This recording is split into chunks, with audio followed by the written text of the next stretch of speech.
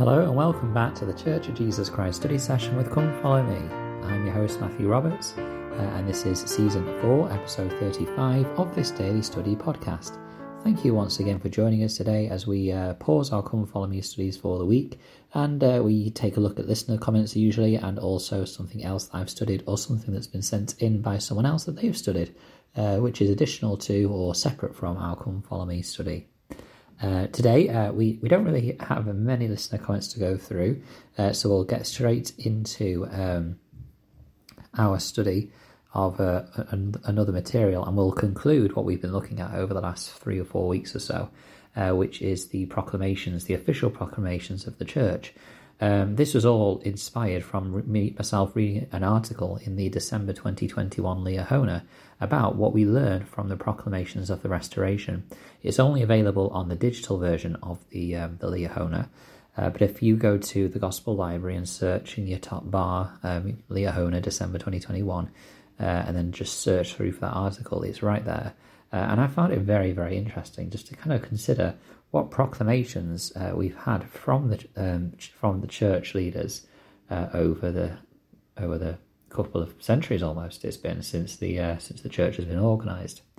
The final two, which we'll focus on today, and we're not going to dive deeply into them, partially because we've dived deep into one of them recently in our Come Follow Me studies in December, but also because the other one that we'll discuss, we probably remember looking at and hearing for the very first time fairly recently as well. In terms of the fifth proclamation of the Church, the Family, a proclamation to the world given in 1995, a number of you listening may well remember this proclamation being given. I'm not quite old enough to remember that at this. I was 5 years old at the time, and so I wouldn't have been really aware of that happening, but I certainly am very aware of the proclamation to the family. It is certainly something which, as members of the Church, we recognise as doctrine, because after our discussion about types of doctrine about a month or so ago, we learnt about how doctrine is given in various ways in harmonised teachings in the Scriptures, but also by the unified voice of the brethren, particularly at the time that they are alive. And the proclamation to the world teaches these principles, which we are to learn about. It says in the article, quote, President Gordon B. Hinckley first read the Family Proclamation to the world at the General Relief Society meeting on September 23rd, 1995. President Hinckley said the proclamation was meant to warn and forewarn and described it as a declaration and reaffirmation of standards, doctrines and practices relative to the family, which the prophets, seers and revelators of this church have repeatedly stated throughout its history. Close quote.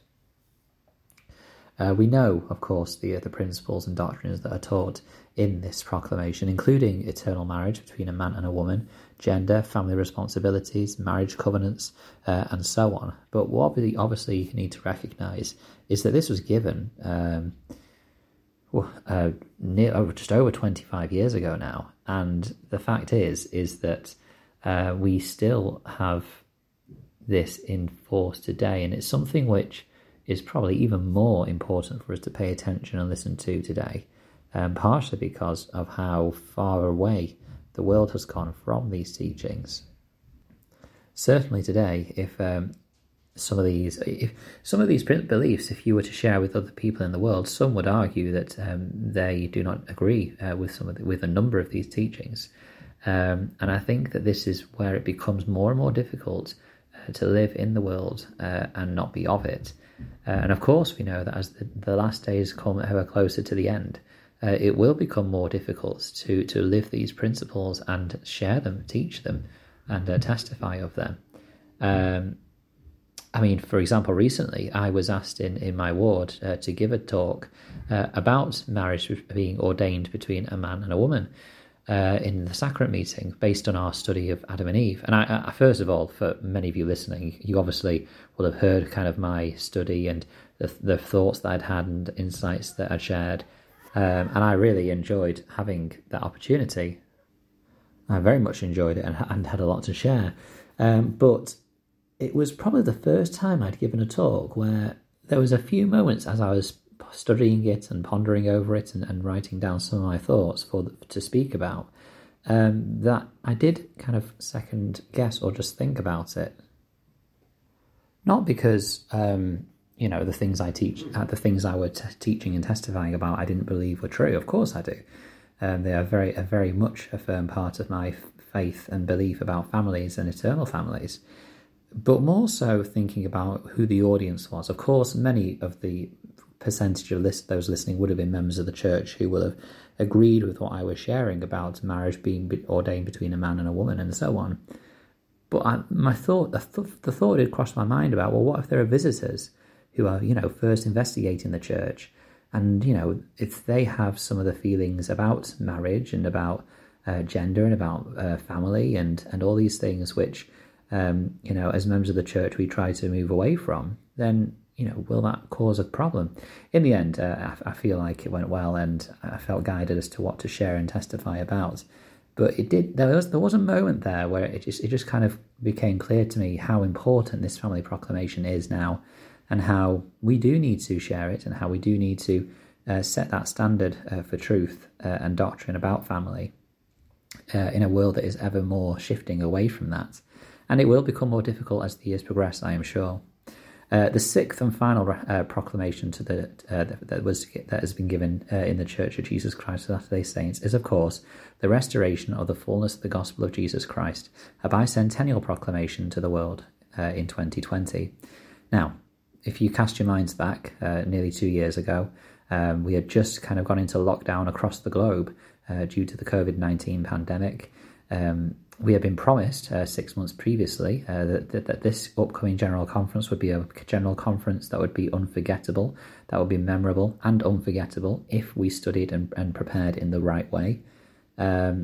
And indeed, it was a historic and memorable conference, not just because it was the first conference to ever be given just virtually across the earth with no participating audiences in the gathered individuals themselves. But also because we were given a proclamation. And actually, we had the Hosanna shout, and there was just so many fantastic and wonderful things about that conference, and so many great teachings as well. But this proclamation was also given, of course, if you remember, on a video clip recorded at the Sacred Grove. And I imagine that there were plans in place to, have some of the conference given from that area. But of course, things did not quite pan out as hoped. But this proclamation was just another wonderful underlining of how the gospel has been restored, and that it is continuing today. In fact, it says within that proclamation, quote, "We gladly declare that the promised restoration goes forward through continuing revelation. The earth will never again be the same, as God will gather together in one all things in Christ." Close quote. A fantastic proclamation, and one which I'm sure that will be the subject of many other studies and discussions that we will have about this proclamation in our gatherings as time goes on. Thank you so much for listening today. Please do review these proclamations and study that article. It's really useful. I'll share that again on the Facebook group. Thank you very much for listening, and share what you've been studying alongside your Come Follow Me studies. I'd love to share it in a future Monday episode and kind of get some more discussion going about that. Thank you very much for your time, and until we meet again.